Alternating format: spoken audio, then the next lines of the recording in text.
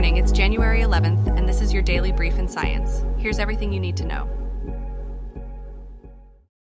In a stark revelation from a global assessment conducted by an international team of researchers, it's been uncovered that shark fishing activities are intensifying, culminating in the tragic loss of approximately 80 million sharks every year.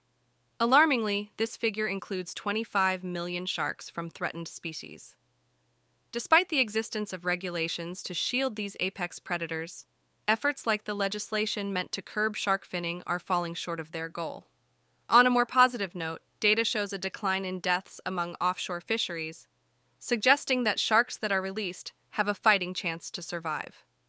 Addressing this pressing issue, the study calls for a series of urgent actions: the establishment of geographic protections, tightening fishing regulations, enhancing transparency, outright bans on shark fishing, strict enforcement of catch limits, and initiatives that promote the intrinsic value of live sharks in their natural ecosystem. A separate study adds a new angle, indicating that well-intentioned regulations, which demand fishers to land whole sharks, may have backfired, inadvertently spiking the demand for shark meat and thus fueling the increase in shark fatalities. Portugal has been identified as a key player in the plight of these majestic sea creatures, with the country's activities leading to the death of over 200,000 sharks annually. This flags a dire need for stronger conservation measures and ramps up the pressure on governments to take definitive actions.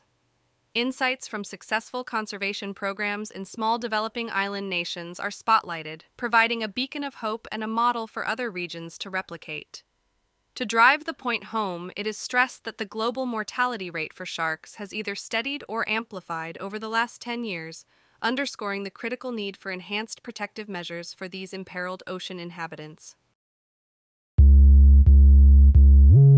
A landmark study published in Nature has sounded an alarm on the declining snowpack across the Northern Hemisphere, pointing directly to human-caused climate warming as the culprit.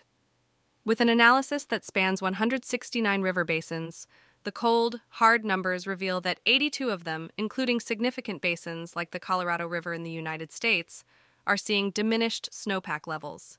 This isn't just an environmental issue. It's a vital socio-economic concern since snowpack is a key source for agricultural irrigation, safe drinking water, and hydropower generation. While winter sports enthusiasts may bemoan the shorter ski seasons, the implications go far beyond vacation plans. Regions standing on the precipice of the so-called snow loss cliff are facing a grim reality where each incremental degree of warming further exacerbates snow loss. This is particularly dire for the 2.1 billion individuals residing in basins that depend heavily on this snow for their freshwater supply. Decades-long research by Dartmouth College confirms that we have seen a significant nosedive in snowpack across the Northern Hemisphere for the past 40 years, thanks to global warming.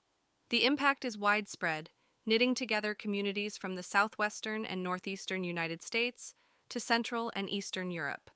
For drought-prone regions like California, which lean on this snow for annual water reserves, the forecast looks particularly dry and bleak.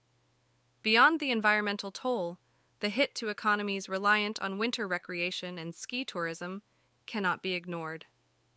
These insights from the research not only lay out the stark impact of global warming on our dwindling snow and water resources, but also serve as a clarion call for immediate, concerted action to address the repercussions of climate change. In the dusty plains of New Mexico, paleontologists have unearthed a groundbreaking find: a new species of Tyrannosaur, christened Tyrannosaurus macraensis. These ancient bones, tucked away for eons, are estimated to be between 70.9 and 72.7 million years old. A remarkable fact, as this timeline pushes back the known presence of tyrannosaurs on the North American continent and adds a new layer to our understanding of dinosaur diversity and extinction patterns. Peering into the past, T. macraensis not only carries the legendary Tyrannosaurus name, but might have also loomed larger than its infamous cousin, T. rex. T. macraensis roamed the bygone landmass known as Laramidia, a Cretaceous period revelation that reinforces the crucial role that Southwest North America played in dinosaur evolution. While some experts may debate whether T. macraensis is a distinct species or a close relative of the iconic T. rex, this discovery is undeniably significant. It paves the way for potential new dinosaur discoveries in this historically rich New Mexican terrain. Moreover, these fossils are a clear indicator that the Tyrannosaur's chapter in history is far from fully written, offering fresh perspectives into their evolutionary journey. Renewable energy is breaking records, and 2023 marks its fastest growth in the last quarter century, with China's solar energy expansion leading the charge. The giant of Asia isn't stopping there. It's on track to make wind and solar power more prominent than hydropower this very year, and by 2025, it's expected to eclipse coal as the #1 source of electricity production. While the strides are impressive, a view from the global lens reveals that challenges loom. The International Energy Agency has expressed concern that renewable energy, at its current pace and funding levels, won't meet the ambitious tripling target set at the United Nations climate talks. Funding gaps are particularly noticeable in developing countries, where the need for clean energy investment is most crucial. Regions such as Southeast Asia, Africa, and the Middle East confront significant obstacles in the transition to renewable energy.